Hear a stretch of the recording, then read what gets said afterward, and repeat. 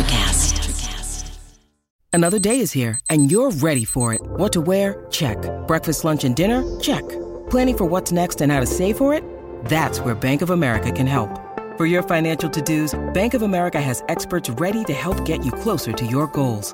Get started at one of our local financial centers or 24/7 in our mobile banking app. Find a location near you at bankofamerica.com/talktous. What would you like the power to do? Mobile banking requires downloading the app and is only available for select devices. Message and data rates may apply. Bank of America N.A., member FDIC. When you need mealtime inspiration, it's worth shopping Kroger, where you'll find over 30,000 mouth-watering choices that excite your inner foodie. And no matter what tasty choice you make, you'll enjoy our everyday low prices, plus extra ways to save, like digital coupons worth over $600 each week. You can also save up to $1 off per gallon at the pump with fuel points. More savings and more inspiring flavors make shopping Kroger worth it every time. Kroger, fresh for everyone. Fuel restrictions apply. Hi, and welcome to Deep Leadership. I'm your host, John Rennie. Well, I hope all is well with you today. This is another special Wednesday morning episode brought to you by our sponsor, Jeremy Clevenger Fitness, who we featured on episode 145. Now, if you've listened to the show for a while, you know that Jeremy helped me get in the best shape of my life in 2022. And if you're working on your health and fitness goals in 2023, I encourage you to put Jeremy in your corner to help you as well. There are links in the show notes to find all of his services. I have another great show lined up for you today, but before we get started, I just want to remind you to check out the leadership books I've written on either Amazon or my website, johnsrennie.com. This year, I'm offering a new way to purchase all my books for a discount. I bundled the books into what I call the Qualified Watchstander series, and you get all 3 books for 15% off the individual prices. This offer is only available on my website, so check it out if you're looking to step up your leadership game this year. Also, as a reminder, Deep Leadership is ranked in the top 2% most popular shows out of 3 million podcasts globally and is now ranked in the top 100 management podcasts in the U.S. thanks to your support. I want to thank each and every one of you for listening in each week and sharing these episodes with your friends. You have helped this podcast grow into a top-performing show, so thank you very much. Well, that is it. Today, we're going to be talking about Navy leadership. My guest is the host of the popular Don't Give Up the Ship podcast. He's a retired Master Chief with 21 years in the submarine service. Many of you know I cut my teeth in leadership in the submarine service, and I was honored to sit down and talk about leadership issues in the submarine force, in the Navy, in the military in general, with a guy that cares deeply about leadership issues in the military. Now, this was such a great conversation. I had to break it into 2 episodes, so strap in to the first part of this powerful conversation. Are you ready to dive in? Let's get started.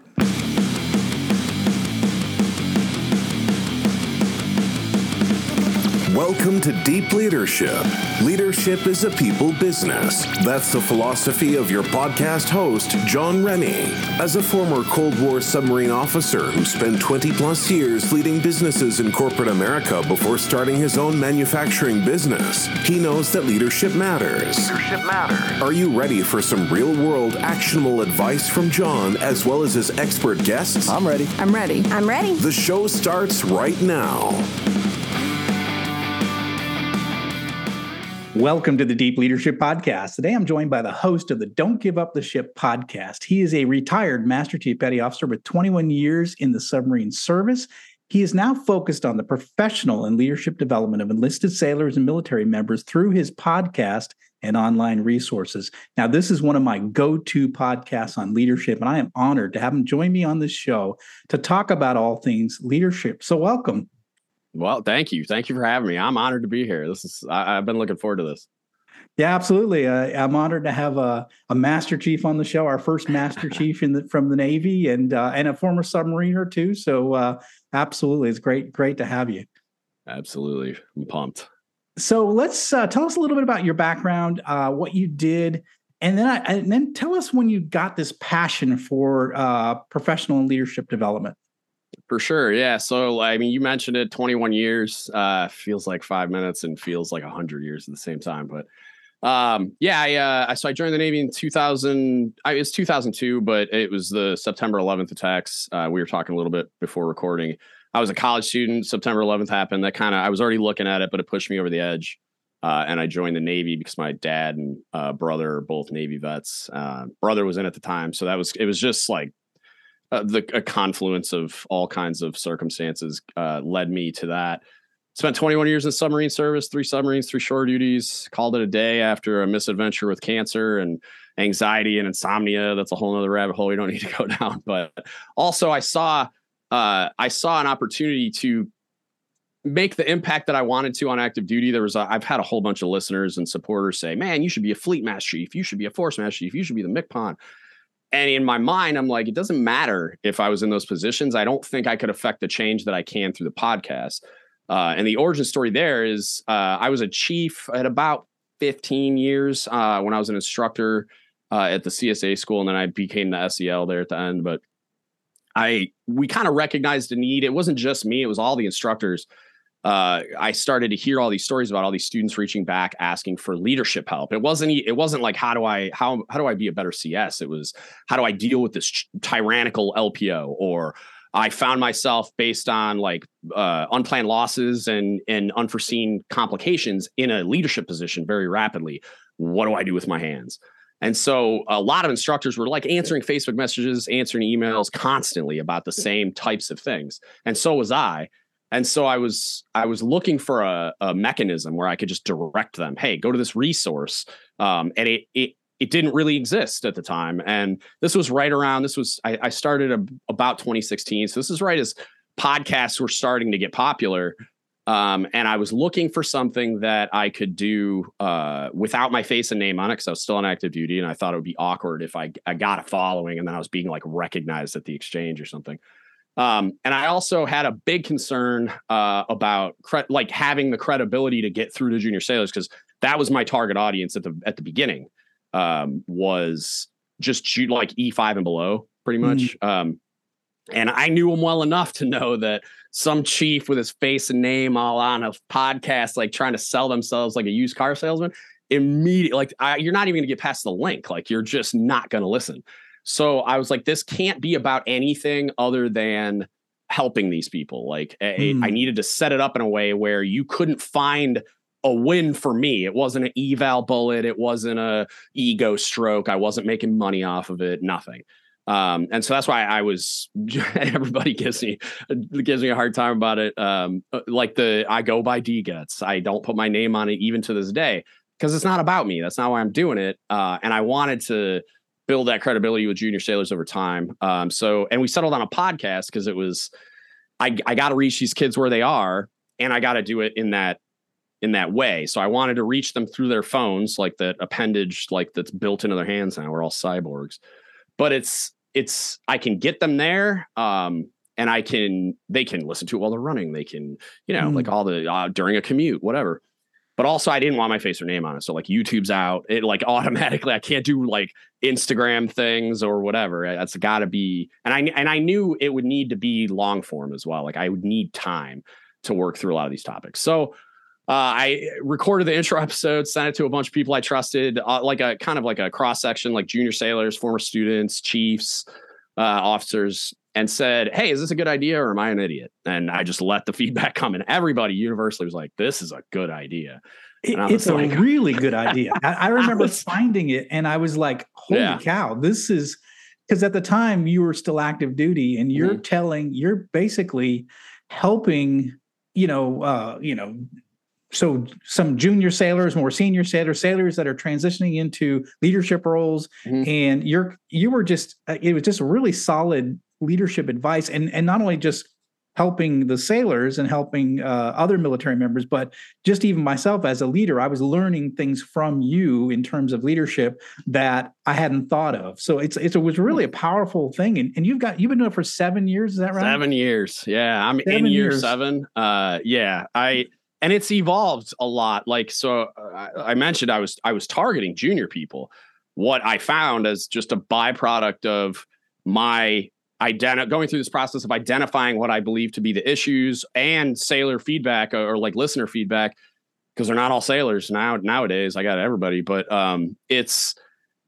they were asking me questions, and then I would analyze those things, talk about them. And what I found was I started to gain a pretty large following of chiefs, officers, and like the board eligible senior-ish first classes, the ones that were starting to really consider, oh, I'm an LPO, I'm probably gonna be a chief.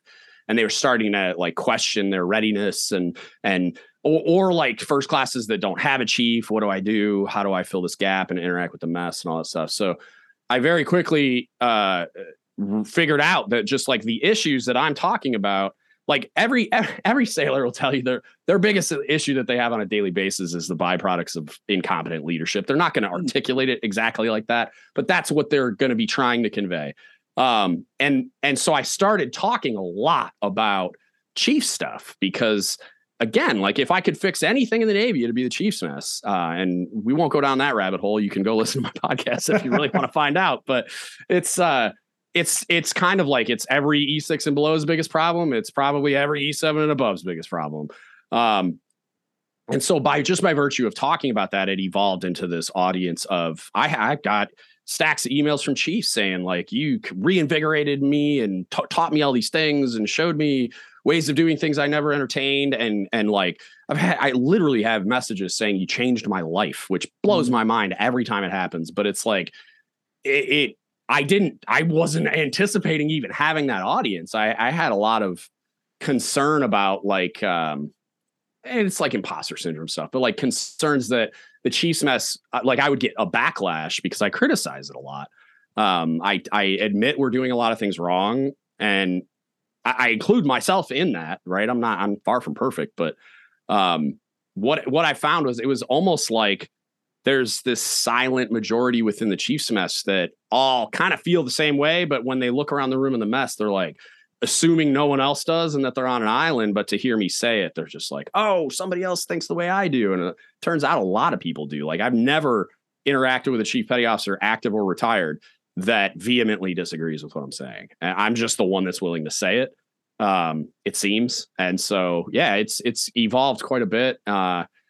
It's super fun. I've learned so much. I'm a better communicator. I'm a better speaker. I have connected with incredible people, including yourself. Like I was just on the phone with retired Fleet Master Chief Paul Kingsbury, who does the Cutlass podcast. Like, yeah, and he's been on mine a bunch of times. Like and I just had an hour-long conversation with him about leadership stuff. And then we're going to do a podcast. And he sent me an article he wants to talk about. And so it's incredible. Like I just casually some retired fleets texting me. To me, that's still weird. Like I'm just I'm hoping to get a retired MCPON on soon. Like just all this stuff and it's not just because he's a retired MCPON. It's because he has a really interesting story to tell. But yeah, I've kind of let it evolve freely into this wild thing. It's like the people give me we were joking earlier about the 3-hour, 4-hour podcast that I do sometimes. And it's like, I've found that I arrive in these unexpectedly amazing places with guests when I just kind of say it's going to go where it goes for as long as it goes. I can edit it so I can shorten it if I need to, or if we like talk about something and somebody gets too vulnerable or just overshares, I can edit. But I have found myself in places with guests where we're talking about things and they're sharing things that I would have never imagined was going to come up on the podcast, but it's like incredible content that resonates with the listener and teaches me things. So and that's kind of the theme of like the development of the podcast too. It's just kind of like, that's turning into a whole different thing now that I'm retired, even where I now have 2 people on the hook to potentially do podcasts that I'm going to publish. But I'm basically going to, I really, really would love to turn my podcast platform into like a Proceedings Magazine podcast form, like where people are just contributing sporadically, regularly, whatever. And so I'm publishing multiple podcasts per week under the umbrella, but it's like, I want different perspectives than just my own. Even when I'm talking to a guy like you, like, I don't want it to, like, I'm going to flavor this conversation with my perspective and opinion and whatever. And I want to hear from other people and other perspectives, even if they're like wildly opposed to what I'm talking about or just a contrary opinion. Like, bring it, come on with it. I want to hear from everybody. I want to talk to everybody. But I also want, like, I got a couple of junior sailors. I think it might be a one-off. I don't know.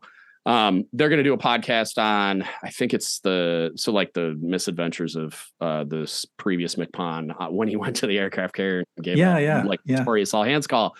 but it's two E6s that are going to talk about it, and I'm not even going to be on it. Like I'll bookend it with an intro outro, but I don't want to flavor that conversation at all. I want to hear their perspective on it. How did they experience that? How did they interpret everything he said?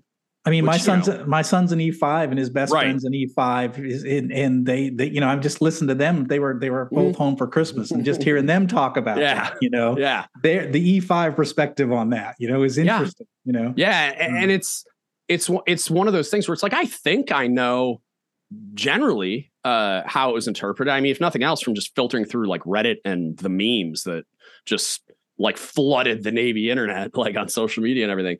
But I don't really know. And it's like, and from person to person, I'm sure there's like nuanced differences. And it's like, I want to hear about that. And I think my listeners do too. So that's the goal. Is I got a handful of people that I'm talking to about doing it. And so that's, I would have never imagined that's where it was going to go. I never imagined I'd end up on YouTube and all. You buy a microphone. Next thing you know, you've done all these things. You never. Yeah. I heard you talking on a podcast where like the PXO school wanted were recommending to listen to your podcast, and PXO school these are officers who are about to become the executive officer either on a ship or a submarine, and they've been recommended to listen to your podcast. So how does that feel? I was shook. It was my first really, meaningful, concrete indicator that the idea I had of retiring and doing this, which it's not the only reason I retired. There's a lot of other reasons, but I was really excited at the idea of being able to devote more time and bandwidth and effort to the podcast, and it freed me up to do YouTube and expand in all these ways that I wasn't before. But it was the first really meaningful sign I had that institutional change was possible in this way, because if they're recommending me at the EXO school, like at the PXO pipeline, not only am I accessing, but they care enough and believe enough in what I'm doing to think it's important enough to recommend it to what is effectively two of the three triad members, right? Because those exos become COs. So it's like, I'm not just accessing exos, like I'm accessing exos that are going to become COs. And that's like, I still like have a hard time wrapping my mind around it. And granted, like they're not all going to access it. It's not like it's part of the curriculum. It's just on a list of recommendations. But it was a sign to me that I kind of knew they were listening already. Just analytics and like people have recommended it, and hey, I texted this to all the active fleet master chiefs. I'm like, thanks. I don't know how I feel about that. This is when I'm still on active duty. But it's like, I kind of knew they were listening based on the analytics of who's listening. But I had never seen like an overt sign of like, not only are they listening, but it's like, it's resonating. And when I had a listener, cause I didn't even see it myself, a listener reached out to me and said, hey, they're recommending your podcast at PXO school. I'm like, what? Cause it's not like I pushed it. I didn't sell myself to anybody. It just happened. And that was really, really encouraging to me. And there's a few other instances like that where the institution, or a subset of the leadership in the institution that is the Navy was actively recommending, like, you need to go listen to this dude. And I was just like, okay, like maybe I can make this work the way that I thought. So. That's wild. Let's just talk about that a little bit. Obviously you have a passion for leadership. You have a passion for seeing better leadership in the Navy. What are some of the challenges you see in Navy leadership today? And not, you don't have to, throw them under the bus, but some things that, I mean, we've seen a lot of problems. I read a lot of news stories. Suicides are up. People are frustrated. There was a lot of conflict over the COVID shots, and a lot of good people left over that. What are some of the leadership challenges that you see happening in the Navy these days? Because I'm limited in time, the one I'm going to focus on was I talked to a first class a few days ago. She's trying to start a podcast. That's one of the people I'm talking to about, like, that podcast would be one of the ones that would be under my publishing umbrella if that's how she decides to go with it. But she asked me, we ended up on the topic, and she asked me a question that it's, to me, and it sounds harsh when I say it, and I say it regularly nowadays, and it's highly influenced by a book called The Peter Principle. It's about hierarchies and how they work. I highly recommend it to everyone. But it's leadership incompetence is the problem. And it's a broad umbrella to put a bunch of stuff under. But what I find is the Navy likes to deal with the symptom of problems with nav admins and programs and remedial training and stuff like that. And it's almost always reactive. But in addition to being reactive, it's always treating what is only the symptom of a problem. And an example is acute mental health issues in the military. They're looking at it in a vacuum. Like, we have these mental health issues. We need to do mental health things to fix mental health issues. Yeah. Okay. Yeah. But why? Why is why is the rate of suicide skyrocketing? Why is the acute mental health issues skyrocketing? Why, in the words of Mick Pondsmith during that notorious all hands call, can we not get enough mental health resources to keep pace with demand no matter what we do? Why is that the case? Because it wasn't the case before. We've always had mental health issues in the military, but we have like really bad acute mental health issues all over the place that are affecting unit efficacy and the ability to deploy. And look at the SRBs they're offering sailors to come into the Navy. Like, you just got to be breathing and we'll give you 6 figures. Like, please join the military. So, but I feel, and I can't concretely say this because I've never been in DC in those rooms, but based on the behavior of the organization, they don't recognize that to me, again, like, and I think like any sailor or military member, or probably a veteran, that you ask, the reason why you have the level of stress that leads to acute mental health issues is poor leadership. And the leadership interactions that affect the lives of these sailors so badly that we end up with acute mental health issues. It's just incompetence. Because consider, like, we're both submariners, right? You're not going to stand a watch unless you're trained and qualified to do so. So right. How dare us as an organization allow people into leadership positions without being trained and qualified to do what we're asking of them? And it's wildly more impactful and just like meaningful to the organization and the mission we're trying to accomplish that they're ready to do that, right? Like, I stood diving officer of the watch for 3 years. It's infinitely more important that I'm as qualified and prepared and knowledgeable as I was about ships control, that with leadership. Like, I have like 6-7 people in my division. I have about 12 to 15 in my department, depending on the size of the submarine. It's like, those people are the end user of my leadership. If I'm incompetent at doing that, not just because you talk about it and people think about like our interactions, like on a day-to-day basis, just talking, or how I treat you or how I make you feel. Those are all really important, but also I can wreck your entire outlook and level of motivation, commitment to the mission and the organization and everything else without ever seeing you in real life. I can do it with a pen. I can do it inside of INCEPS when I deny your leave or recommend that it not be approved or just sit on it for forever, right? Like, there's all kinds of things I could do where I just destroy your sense of belonging to this organization without ever even seeing you. And that probably happens quite a bit on larger platforms like an aircraft carrier or base or whatever. So to me, it's rampant leadership incompetence. And it's not the fault. And this is an important point because it does sound so harsh. It sounds like I'm attacking everybody wearing khakis in the military, and I'm not, because I used to be that guy. It's not their fault. They don't know how to do it. It's the organization's responsibility to teach them how to do it. And I often align this or parallel it with culinary specialists. Everybody complains about food constantly, right? I got a fancy culinary degree, real industry experience.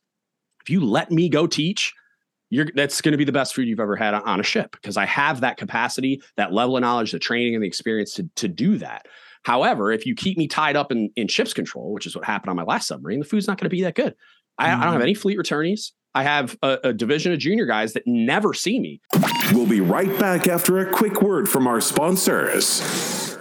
Leadership skills are like any other skills. You need to practice them to get better at them. Best-selling leadership author John S. Rennie knows this. That's why he's written a new book called You Have the Watch. It's a guided journal for leaders designed to take you through an entire year of leadership training.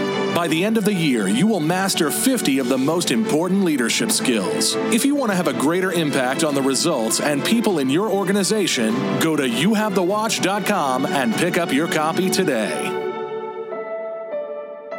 This podcast is brought to you by Jeremy Clevenger Fitness. As a high-performing leader, you know that leadership isn't about telling people what to do, it's about leading by example. And for most people, the one area they are lacking when it comes to leading by example is their health and fitness. By improving your health and fitness, every other area of your life improves. But how do you get and stay fit as a busy leader? Well, you do what you've always done. You hire the best person for the job. Now, don't struggle on your own. Put Jeremy Clevenger on your team. Jeremy will work with you to help take your physique, mindset, nutritional habits, and more to the next level with his step-by-step, all-inclusive coaching program.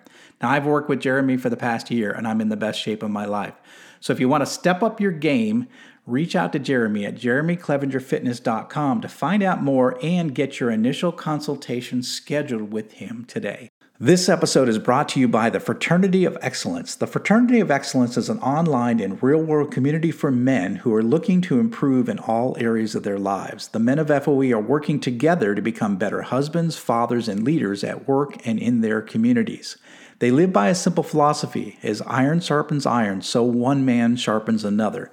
Now, I've been a member for more than 3 years, and for me, I finally found a brotherhood of men that I was missing from my time in the military.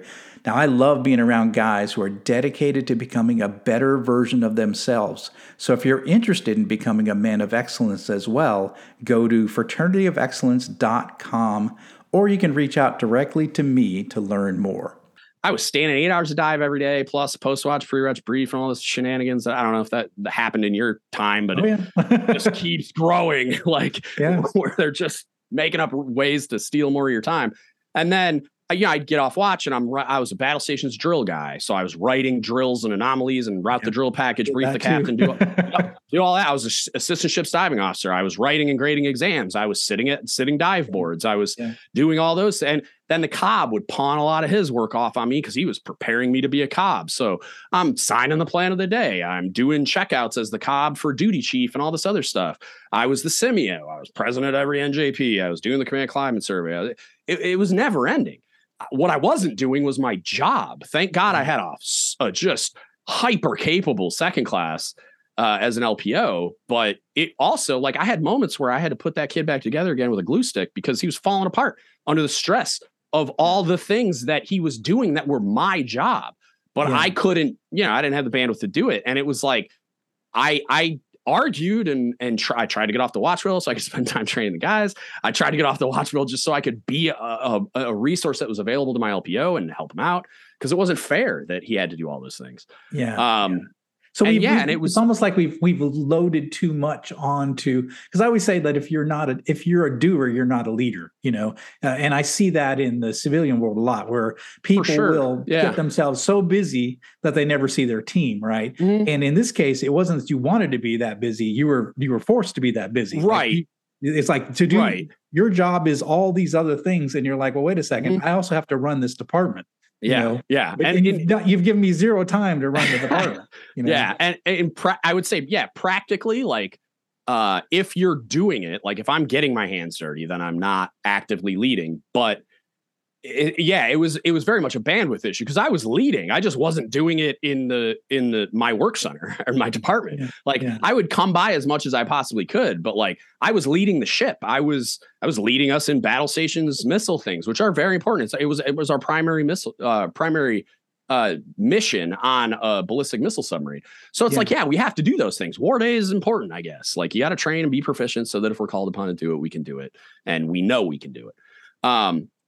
But in the mind of a nuclear trained, an 1120 commanding officer, that's all that matters. Food, whatever, lunch will be there. They don't care about those things. They don't care that I have instructions that tell me that you're going to have a JAG man on your hands if I don't do my job well, because I'm managing, $500,000 of food. The LSs are managing just millions upon millions of dollars of inventory of parts and consumables and everything else. It's incredible. Yeah. And the thing is, if you want to,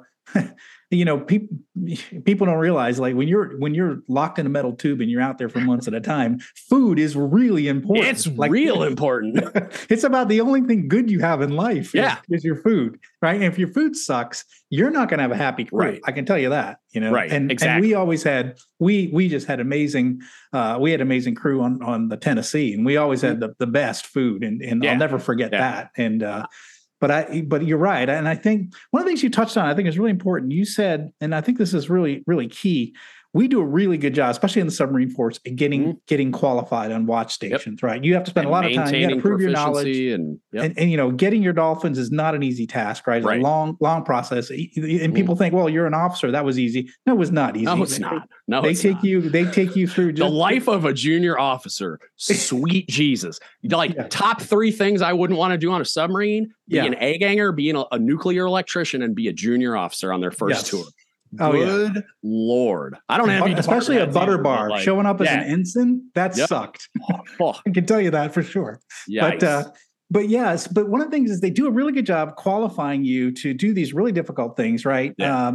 But yet we don't have a qualification process for leadership. Mm-hmm. You don't have a qual card for being qualified to be a leader.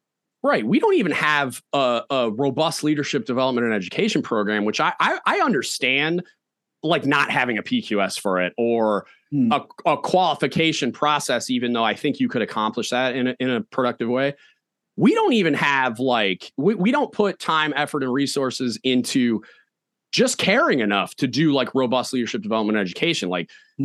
You see these little tiny efforts, which feels like they're trying to address the symptom of a problem where back in the day, they had Nav Lead probably when you were in. Yeah. Went to a couple of those courses and they're pretty good. But then as soon as NETC, the Education and Training Command, had a budget cut, the first thing they cut was Nav Lead, which is insane. I would delete every other school there is except leadership. That would be the last thing to go. So then they went into the command delivered training, which was the most brain dead decision I've ever analyzed in my entire career in and out of the Navy, as far as oh yeah, you know what? The command that can barely do what they need to do and sleep at the same time, you got to do the leadership development stuff too. So the PO Indoc turned into a box check. Most commands didn't even do it. They just went into whatever the system was and checked it off.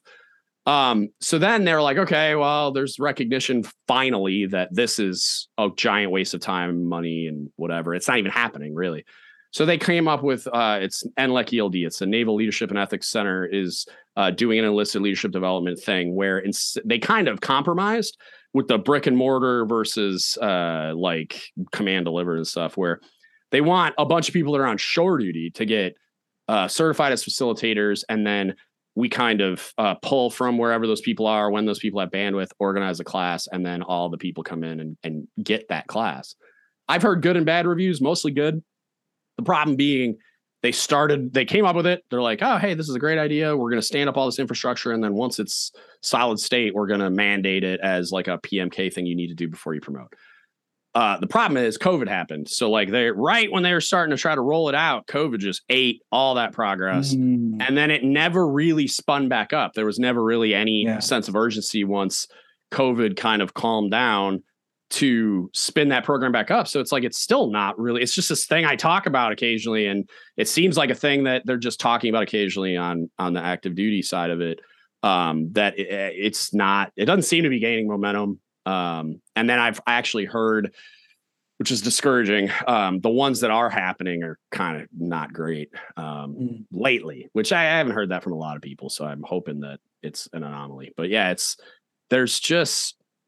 they're not even doing education along the whole way. And that when I started the podcast, that was the recognition of I joined the Navy, got zero leadership development and education outside of happening upon strong mentors, which was blind luck, until I got to the Senior Enlisted Academy as a chief. And that was early. I was a 15-year chief, eligible for senior chief. And I squeaked in one of those classes that had an opening. So 15 years in, and you're starting to get your 15 years in, which...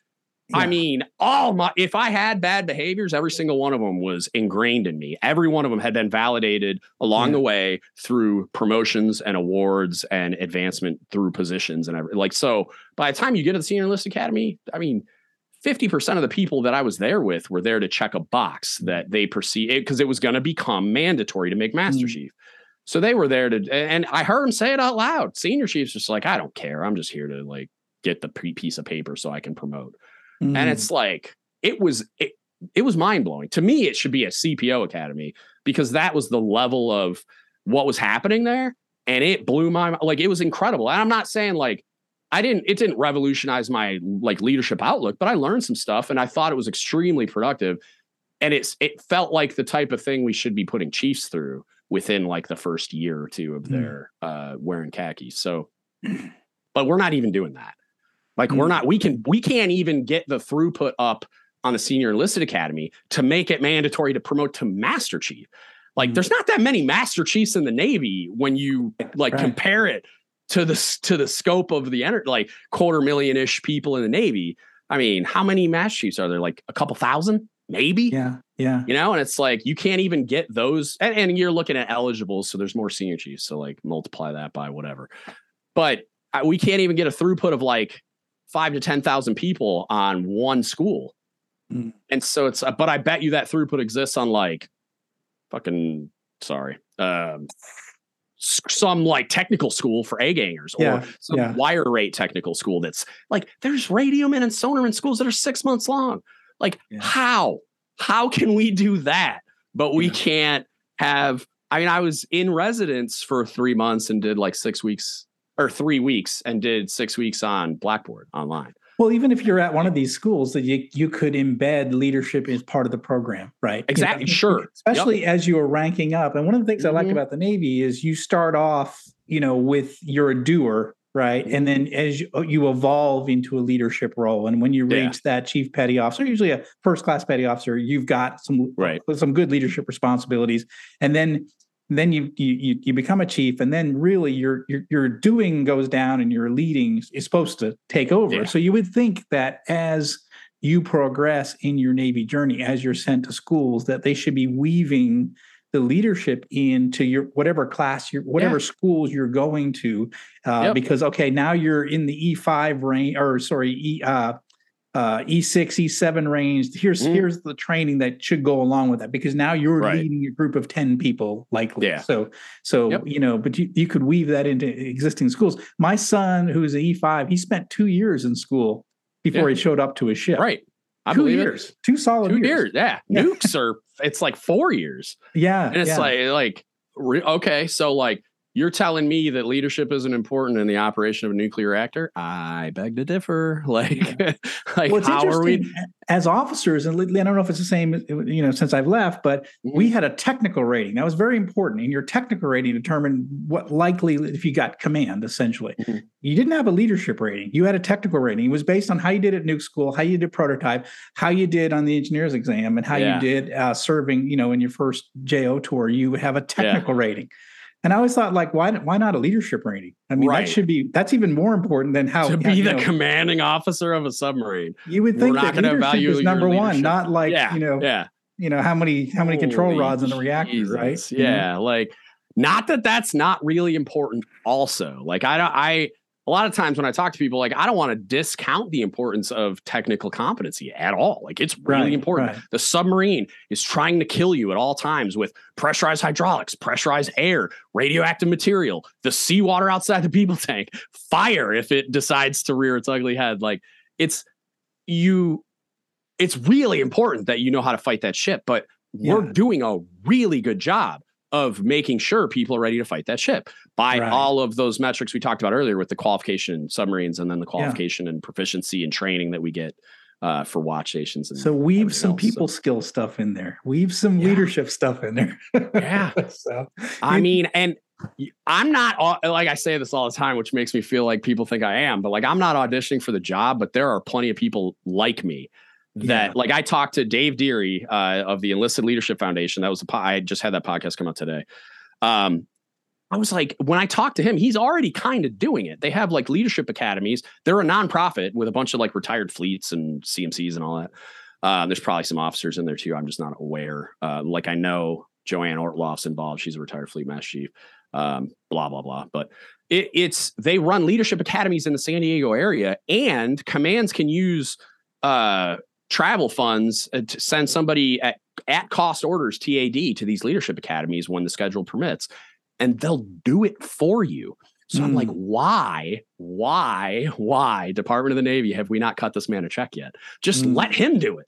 Like it's not, you don't even need, I've been saying that for years about it went from just chief season involvement to leadership development and education across the board to like leadership period. Why we're not leveraging veterans and retirees for those jobs. I'm beside myself. Like one of my Cobbs, he was my Cobb when I made chief on the Jimmy Carter. And he's the guy that pinned my Master Chief anchors on me, like with my wife. He's a national treasure. That guy, I mean, he would volunteer to do it. He doesn't need the money. Like, you know what I mean? Like there are people that, especially being in the capacity I am now, I would volunteer to do it. You don't got to pay. I mean, granted, like if it became a full-time job, it's a different conversation. But like if I'm just showing up to facilitate a class twice a month, just to have that access to sailors, like I might bring a microphone and use some of it for my own purposes, but like I would do it just because I love doing it. And it's extremely rewarding and fulfilling, but it also feels like it's like my prime directive. I feel like I have a responsibility to do it still, even though I'm not in uniform anymore. So sign me up. Like I'd sign up on a volunteer sheet to come facilitate that course. That like if ELF expanded to like now they're in Norfolk and Washington and, you know, I don't know, like wherever, Groton, where we're doing it that way. Like sign me up. You don't got to pay me a dime. And I bet you would see, I mean, it might not be, you might not get enough volunteers to sustain that at the when you scale it up, but the resources are abundant and they're just not being leveraged outside of, because that's what they probably, some bean counter in wherever Bupers is in DC probably is looking at their spreadsheet and going, well, we couldn't do that because we don't have enough active duty sailors to man ships and shore commands. So what active duty sailors are we going to send to go do this? Yeah. Well, how about a couple of us veterans out here? That's how many. Like you got, you, me, Jeff Bayless, Jason Thompson, Paul Kingsbury. Like I could go on. And that would all be my retired Cobb. And I mean, Rick West lives in my area. Like retired MCPONs, just that would happily, they show up to the Senior Enlisted Academy all the time and go into leadership hall and like just soak up. Like people think that they're there because the Senior Enlisted Academy asked them. They're there because they want to access sailors. They want to access chiefs and hang out with chiefs and feel like they're back in the game for a minute. Yeah, and it's that's why you would get such a robust response, in my opinion, to that kind of a thing. So it blows my mind that they haven't just cut Dave Deary a check. Well, that's it for today. Listen in Saturday for the second half of this interview. Thank you for listening to Deep Leadership. If you like this podcast, please subscribe and share so we can continue to build a world with better bosses. Until next time, this is John Rennie saying take care and lead well.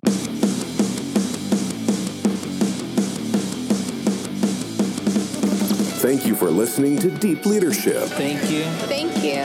Thank you, thank you, thank you for all you do. We hope you enjoyed today's episode. For more information and updates, please visit our website at www.deepleadershippodcast.com or johnsrennie.com. Until next time, take care.